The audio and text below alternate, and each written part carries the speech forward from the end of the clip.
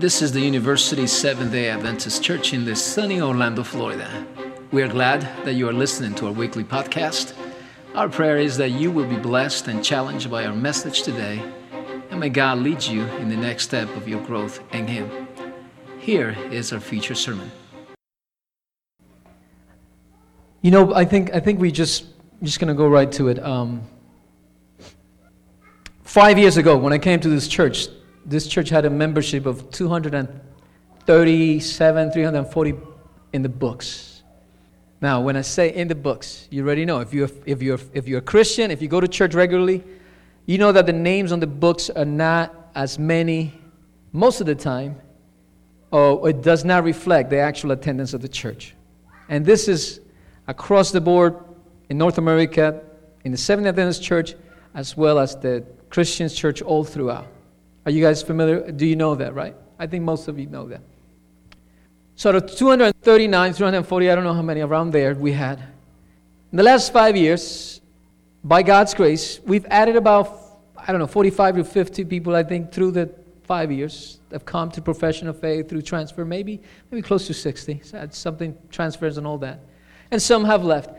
But there's been others that the church, about 10 years ago, the North American division of Seventh-day Adventist Church, the ones who lead out, say we need to allow our books to reflect better our actual attendance, so the membership.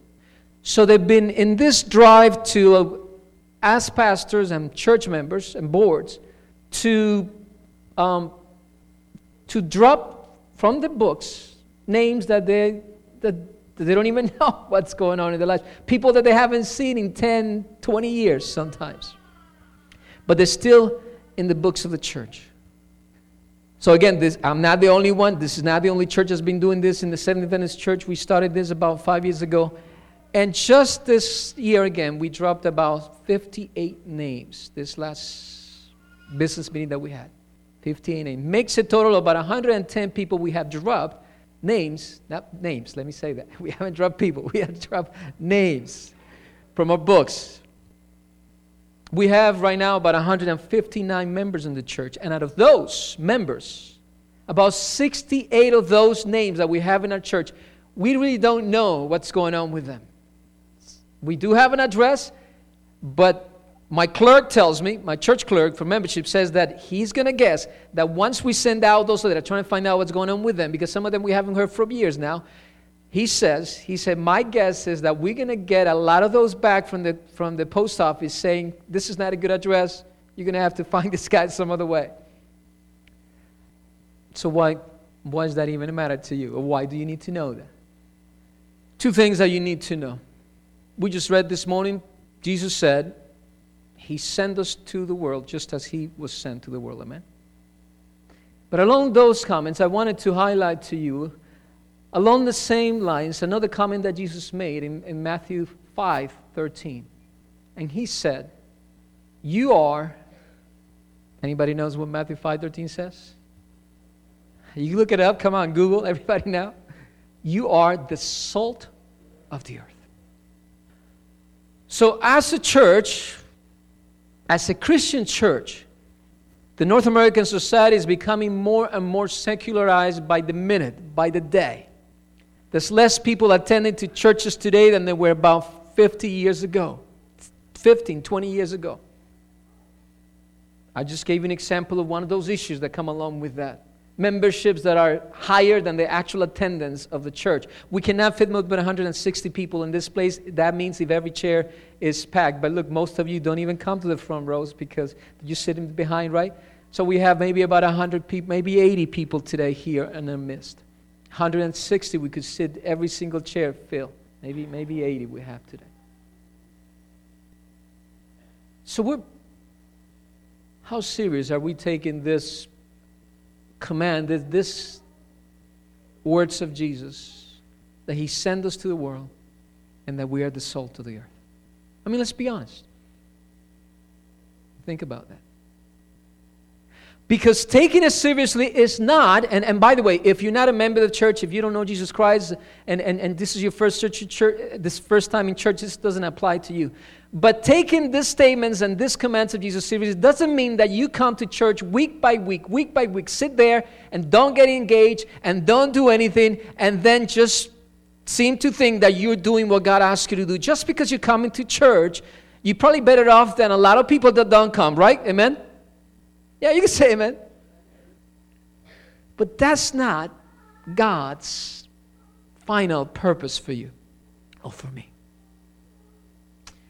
Let me give you the next statement. Check this out. People come to Christ and into the church and stay in the church primarily through what? Now, this is a fact. This is a proven fact through the decades. In 1970s, the church did a study, and in 1993 again, this is the Seventh Adventist Church. Now, Barnett, which is a Christian researcher who does across the board, not all denominations, they prove the same thing. That most people come into the church, come to Christ, and stay in the church through relationships. In other words, it's not the big evangelistic meetings that are going to bring people. Remember 2 years ago, maybe about almost 2 years ago, we had this evangelist that came from the conference. And he preached for about, 3-5 weeks, I think. We brought, the first weekend that he came in, we spent about, I think, $5,000 to $10,000 sending out flyers, right? We had a big crowd. This place was full. Everybody was full. By the 10th night that he was preaching, when he started talking about the state of the death, the Sabbath keeping, and the tithe, and all that, all those people, all the new people that came from the mail-outs were gone. At the end of the effort, the only ones who were baptized is people that we knew that had connections. The mother was here, the brother was here. We knew them. We had a relationship with them. And those were the ones that came to baptism. In other words, we could have baptized them without the evangelists coming through. But boom, you know what? I didn't write this down on the presentation, so I need to give you these facts now that I remember. To make this kind of clear to you, some statistics that I highlighted. Oh, hold on. Where are those things? I know I did an outline. Where's that? Oh, there you go. Churches that are most effective in winning new generations say this. These are people that are bringing young generations in the church. Okay? Churches that are growing. This is what they say. They say friends, relatives, acquaintances, and people talking to people are the most how people come into our congregation. 80% of the churches that are growing and are healthy and are bringing people into the church, they say that is through people talking to people, relationships. Around 2/3 say in small group ministries, which again is relational, right? Other third of those who were polled or those research that have been done said that community service activities bring people into a church. When you create an opportunity for people to rub shoulders with shoulders and get to know and talk and do something in the community. Yeah. Amen. This is the last, where the traditional approaches to evangelism like revelation seminars, public meetings, and pastors' class. In other words, the traditional approaches to evangelism do not work anymore in bringing people to the church as effective as relationships. In other words, what's the next? In other words, you are the person most likely to win people within your circle of influence. Do you understand that? People that you know, and do the exercise. Think about this. Do this exercise when you go home. Now, don't do it now because then you're going to start writing down and you're not paying attention to me anymore. But listen to this. Go home and write down how many people you know that don't go to church. It's what's called the unchurched population.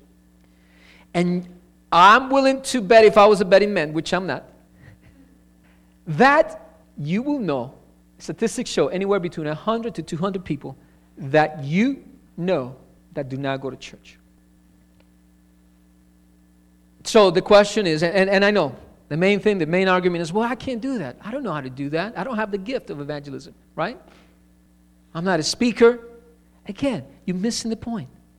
You don't have to have the gift of evangelism. And not every one of us is an evangelist and could talk to people and relate like that. But every one of us could be a what? Not an evangelist, but a witness and a friend. You got it. It's a friend. But every one of us could witness for Christ. Amen? So the question is, how do we do it?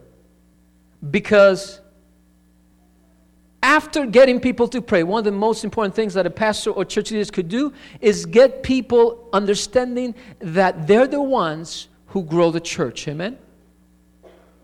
And you've heard me talk about this time and time again. But I believe that today, as we get ready for some event coming up in our church, we need to understand that you are the person most likely to win people within your circle of influence. Nobody else. You are the one who knows your nephew, who knows your coworker, who knows your teacher, your colleague. You're the one that can make a difference. Well, listen, Ellen G. White, and some of you are really going to be happy with me today. Ellen G. White says this. Actually, somebody have said, Munt and Salim said this, that we have a model of how to do this. And by the time we finish it in the next 5 minutes, and I'm going to give it to you short because most of you know that we have prepared fellowship dinner for you, right? So stay. There's enough food. Sister Lana's been working hard, and she's got some people now that are in the back helping out, setting tables. So we want to invite you to stay with us, to fellowship with us, to get to know us, to share a meal, right? But how do we do it? There's a statement that's Ellen G. White, I'm going to propose to you today that this is the best way to do it. And you think about this, go home, and then we're going to go quickly into what it means, so how to do it, and then we'll go into a scripture reading of how Jesus actually applied this. We'll read it quickly, and we'll do some applications, and then we'll pray. Because the main thing is you need to understand that it's doable. Amen? Christ's method alone gives true success in reaching people. Can you agree with that? Ministry of Healing, page 143. You can check it out. You can make sure that if it's right or wrong. If I'm actually just making stuff up, or Ellen G. White actually said this, because by the way, a lot of people pick up stuff and make up stuff that she never said, right? You heard some people like that. And it's funny because we pick and choose from Ellen G. White only the stuff that we like. And you hear a lot of people preaching even against the church using Ellen G. White. So when anybody tells you, Ellen G. White says, please check it for yourself. Amen? All right.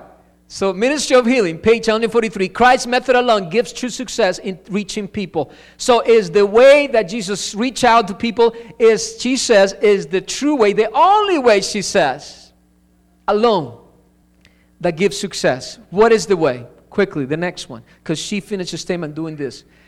This is what Jesus did. The Savior mingled with men as someone who desired the good. So it's you could do this. Can you do this? That word mingle, and maybe, again, Ellen G. White's right from the turn of the century, so it might be Old English for you. But what mingle means is he hang out with people, right? He mingled with them, not only just mingled with people for the sake of mingling, but as someone who what? Who desired the good. Someone mingled with people. One of the blessings that I'm having now is, and somebody was asking me yesterday, are you enjoying the chaplains in the military? And I had to go to the armory yesterday again. You know, one of the things I'm really enjoying is just the fact that in the military, all they want you to do, the main thing that chaplains do, they say is you need to be out with the soldiers and just get to know them. Be out there. That's the number one thing that we get to do. Just mingling, hanging out, being there with the soldiers. Can you do that? Can you just mingle with people? I'll be honest with you, some of us don't even know how to mingle.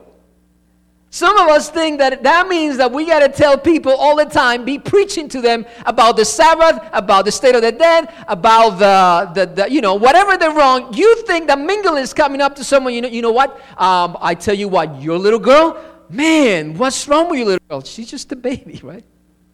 So this doesn't apply to you. But do you think that mingling is just coming up to somebody and let him know what's wrong with him? No, that's not mingling. That's creating enemies.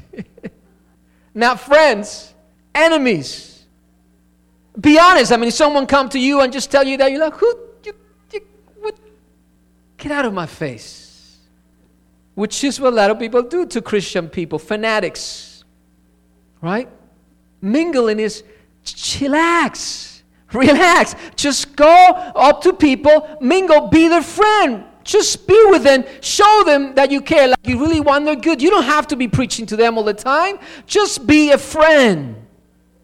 Mingling with people. Number 2, what does Jesus say? Not only he mingled, but, and this is number 2, he says, he showed his sympathy for them, ministered to their needs, and won their confidence. This is 3 steps in one. He showed his sympathy for them, ministered to their needs, and won their confidence. That's 3 steps in one. He showed his sympathy. He really cared. He's really concerned about their needs. It's not just to gain a convert. It's not just to talk about the Bible or convince them. It's, I really want what's best for you. And then once you prove yourself to that, he says, minister to their needs. Think about Jesus. But we're going to go to the Bible to see how Jesus did this, how he actually applied it. Minister, taking the time to actually respond to somebody's needs within your capabilities. Sometimes you find out that you can't really solve everybody's problems, right? But you could be there and you could help them to move along, and you could be of support. This doesn't mean that you got to be, the one that answers everybody's problems. No, that's not it. Because people say, well, that means I'm going to have to become like social worker or something like that. No, that's not it. Is that, and the church is not that either. The church is there to support the people, to show them that we care. Perhaps we may not have all the resources that are needed to help you, but we will try our best. And we will minister in the best way we can to your particular needs. And then after that, then he says, and the third step there is he won. By that time, he's won their confidence, which means now they trust you. Amen? Now you think about that. You hang out, you show up, you hang out with people, you be their friends, you become their friend, you show that you care, you minister to their needs. They are going to trust you, right? It's only then.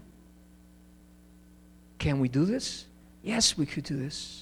And then the final step, and I'm going to cover this really quickly because the time is gone. Then he bade them, or invited them, again, all English, telling you why, back in the turn of the century, to follow me. He bade them, he invited them, follow me. It's not until he had won the conference, he had proved himself to them, show that he cared, that he had their best interests at heart, that now they trust him. Then he was able to call them and said, now, follow me. I think this is the best way. This is friend-to-friend evangelism. This is number one easy way of bringing people to Christ. And this is the way that people actually come to Christ, by relationships, by friendships. This is the best way to grow a church. Think about this. Each one of you will practice this. Next week or 2 weeks from now, we'll have this place packed up. Not only filling this place up, but just imagine what a difference we would have done or have been in the world, making a difference in people's lives. Can you think about that? Turn with me quickly, and we're just going to read this quick and then see how Jesus applied this. And turn to John chapter 4. I only got a couple of minutes. So this is, you know this, so we're not going to spend a lot of time in this. You know the story, but I want to point out a couple of things, how Jesus actually applied this. John chapter 4. You know who I'm going to talk about? Anybody? John chapter 4. The woman at the well. As the chapter begins, chapter 4, therefore, when the Lord knew that the Pharisees had heard that Jesus was making and baptizing more disciples than John. Now, Jesus was being effective in ministry, wasn't he? He was even growing bigger than I want to say something. Is it too cold in here? Some of you are having a hard time with cold. Can we bring down the air conditioner, guys? I think I see some people standing up, some people just shivering. And if it is too cold, how do we have it? We have it.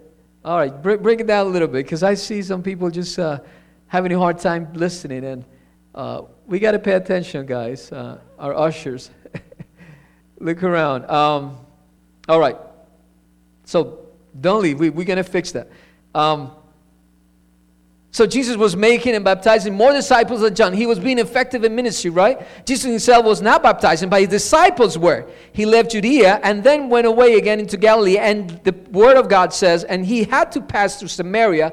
So he came to a city of Samaria called Sychar, near the parcel of ground that Jacob gave to his son Joseph, and Jacob's well was there. So Jesus, being weary from his journey, was sitting thus by the well. It was about the 6th hour. Verse 7. There came a woman at Samaria to draw water. Jesus said to her, "Give me a drink, for his disciples have gone away into the city to buy food." Therefore the Samaritan woman said to him, "How is it that you, being a Jew, ask me for a drink, since I am a Samaritan woman?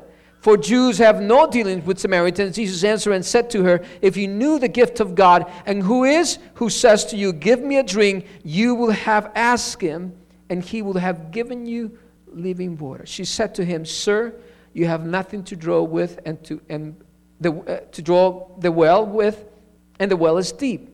Where then you get that living water? You are not greater than our father Jacob, are you, who gave us the well and drank of it himself and his sons and his cattle?" Verse 13, Jesus answered and said to her, "Everyone who drinks of this water will thirst again, but whoever drinks of the water that I will give him shall never thirst.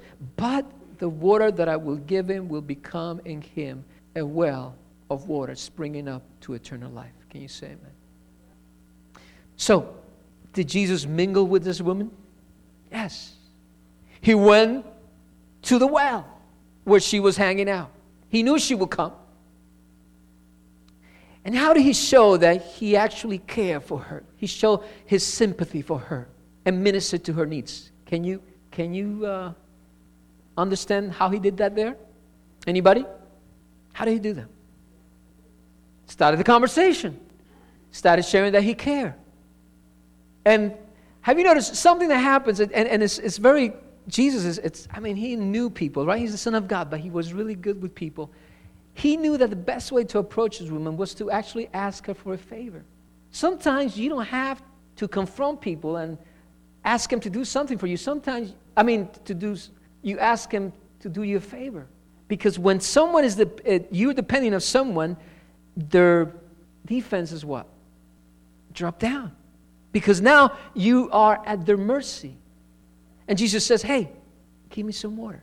He knew what he was going to say next. He knew that conversation was going to lead to talk about her life. And he cared about her life to the point that when they started talking about theology, and you could go into the details of it, but Jesus brings it to the point that he wants to minister to her needs. And her needs were relational, right? To the point that she had more than 5 husbands, or I don't know how many. And the one that she was living with was not the husband. And so Jesus got to her need, and he ministered to her, to those needs. And then he said this beautiful thing. He said, by the way, Jesus needs to be the center of our witnessing. Can you say amen? Notice that Jesus didn't get into the state of the dead or into 2,300 days or anything. He was telling, "Listen, woman, you need something that I got, and what you need is a relationship with Jesus." Amen? This is how we start, folks. I know we've talked to people, and people keep telling me, "Pastor, this and that, Pastor." Listen, there's no argument about this. The way how you get to people's heart, there's no other way but through Jesus Christ. Amen? And presenting him as the answer. Not only that, but he said to this woman, "Listen, I have water that if I give you the water that I know I could give," he said, that person will become a spring of living water. In other words, then people will come to you, then you will share with people, and then you'll become an instrument of God to reach out to others. But Jesus needs to be at the center of our witnessing. No matter where you start, you need to end up talking to people about Jesus. And so he did care, he did show his mercy, and then he did finally ask her to follow. Remember that? And she became such a refreshing spring of living water that she went to her town, and then she brought other people. And the story finishes by saying, and we'll read it together, they asked him to stay. For that in that city, many of the Samaritans believed in him because of the word of whom? Of the woman who testified. What did she do? She didn't evangelize. All she did was she testified. He told me, she said, all the things that I have done. So when the Samaritans came to Jesus, they were asking him to stay with him. And he stayed there 2 days. Many more believed because of his word. And they were saying to the woman, it is no longer because of what you said that we believe, for we have heard for ourselves and know that this one is indeed the Savior of the world. Amen? All the woman did was to witness what he's told me. So you and I must witness. But in order to do that, we need to hear the word of God and the voice of God into our lives. Amen? In other words, unless you know Jesus in this personal and intimate way, and he has spoken about who you are and your needs and really dealt with you individually. In other words, we cannot bring anybody to Christ if we're trying to fake it. If we just, and this is very important, folks. Just not too long ago, somebody called me back and we met with somebody that I've been trying to get a hold of for a while. And we sat down and talked and ate lunch and shared. And this person is someone that had been misled away from Christ with an emphasis of talking to people about the end time and about the destruction that's coming and all this and all this sensationalist way of looking at the Scripture. And as I was sitting down in that table, listening to this person, and this is what came through. This person, God was helping them to realize that in order to share about Christ, it had to be more than just talking about the Scriptures or just sharing information or dates or final events. That in order to bring someone to Christ, in order to share Christ with someone, there needs to be a personal connection. There needs to be an authentic connection with Christ if you want to do that. So I don't know about you, but Jesus said, well, he sent us into the world, right? We started by saying that. So if you know Christ, he sent you. And today, if you don't know Christ and you're here, I want to tell you that for whatever reason you came, Jesus really wants you to know him in a personal way. And if you're in the middle, if you don't even know, you've been coming to church for a long time, you've been trying to bring people to Christ, but up to now, you haven't brought anybody. All you've gotten is enemies instead of friends. It's time to repent. And in humility, go before the Lord and ask him sincerely to give you a passion for the lost. One thing in chapter 1, and I'll finish with this. I told William I was going to preach for 20 minutes. William, I didn't lie, man. It's just hard. In the beginning of chapter 4, the Bible says, and Jesus had to go through Samaria. Some of the authors think that he had to go because of the route that he must take, because he was the only way there. But that's not true, because there would be more than one ways to go where he wanted to go. But he needed to go there. I believe that this Bible writer writes he had to go because Jesus needed to meet this woman at the well. And that speaks to me about Jesus had a heart for the lost. He knew that he needed to meet her where she was. So I don't know about you, but you are the salt of the earth. And if we must be effective in ministry, we must ask that God will give us this passion for the lost.